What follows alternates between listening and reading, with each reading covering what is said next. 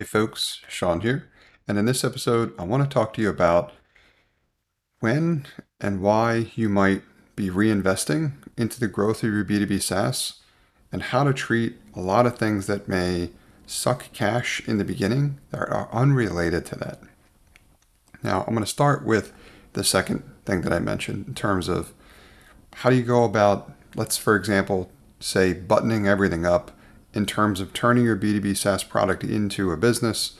That might include things like getting your terms and your policies correct, like your terms of service, your privacy policy, data policy, however many policies, right? And you speak with a lawyer about this stuff, there'll seem to be a never-ending list of all of these different policies that you should have if you're to operate your B2B SaaS or turn that into a business or whatever. Now, I've got a bunch of stories about having professionally done all of those things before, in addition to getting trademarks for names that's supposed to come with protection. That whole thing was a wash. So my perspective on this is quite different these days.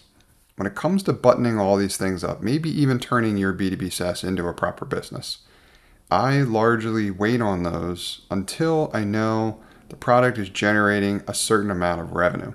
And for me, that threshold's at least $1,000 a month, maybe upwards of $10,000 a month. Now, I can hear probably your next question in terms of, wait a minute, you're bringing in all this income and you don't have a business? No, that's not the case either. I have a consulting business, which is an LLC in the state of Pennsylvania in the US. And I typically, when I'm building a new B2B SaaS, I have them kind of as a DBA or doing business as under that LLC. So I just use a lot of stuff I already have in place, which means I get a lot of those business protections, but it's not separated in terms of its own business. Now, you can argue the merits all day of the approach, but the reason why I do this is because it's significantly easier and a lot less work in the beginning. Because remember, you're trying to get this product to be as successful as possible, as fast as possible. So all that other stuff can really bog you down and slow down your progress. And I've done that for products before that never turned into anything. And that's why my approach changed, is because I went through the process of buttoning everything up and getting all the agreements in place. And in the end of the day, the product wasn't profitable, or we didn't generate enough revenue, or we gave up on the project. So what was the point of jumping through all those hoops, right? So now what I do is I take a very lean approach, as in like, okay, I'll get what I need, but only what I need. Outside of that, any new projects will start as a DBA for a business I already have. And then when it reaches certain thresholds, because it should be treated separately, then I will turn it into its own proper business, but not before that, because I want to keep all of the focus on turning the B2B SaaS product into a proper business. So an example of this in terms of what you might do instead, right? Because I don't want you flying blind out there. It's good to have your policies in place, but they have a bunch of policy generators online. So instead of going to a lawyer, paying them potentially thousands of dollars to do what they typically do, which is often starting with a template anyway, I'd rather you use a policy generator for now, right? At least temporarily. And these policy generators have gotten pretty solid. So I use like getterms.io, for example, and in there it asks you a bunch of questions about name and address and some of the details you might want to include. So it customizes a few policies for you, and it puts the basics in place to make sure that you're covered. But it does so for like $60 as opposed to $1,000 or more that a lawyer might charge you. Now, again, that's fine up until a certain point, but once you turning into a proper business and you want to invest more money into that and all those types of things, then you might want to button some of these things up with proper representation, and I get that.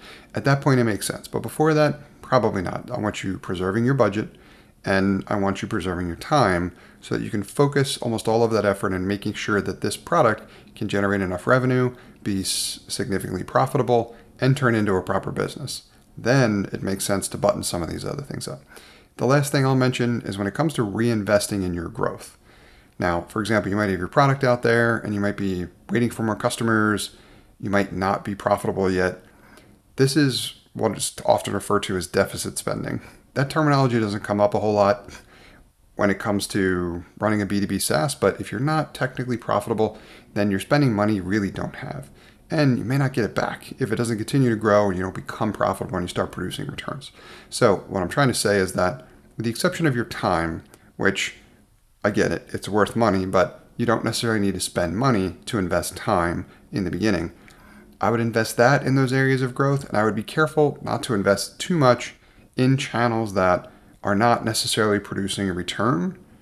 And if you are going to invest anything, I would recommend reinvesting your proceeds, as in if you are profitable and you're generating some profit, reinvest that into growth if you want to accelerate that progress.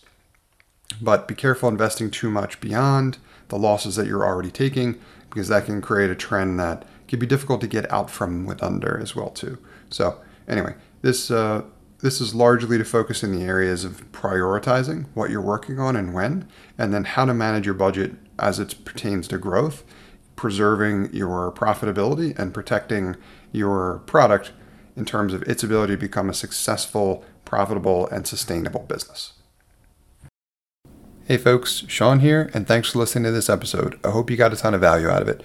If you did, I'd encourage you to also sign up for my free 5-day email course about launching a profitable B2B SaaS application for less than $750. If you'd like to sign up for that course, you can do so at nextstep.io/B2B SaaS.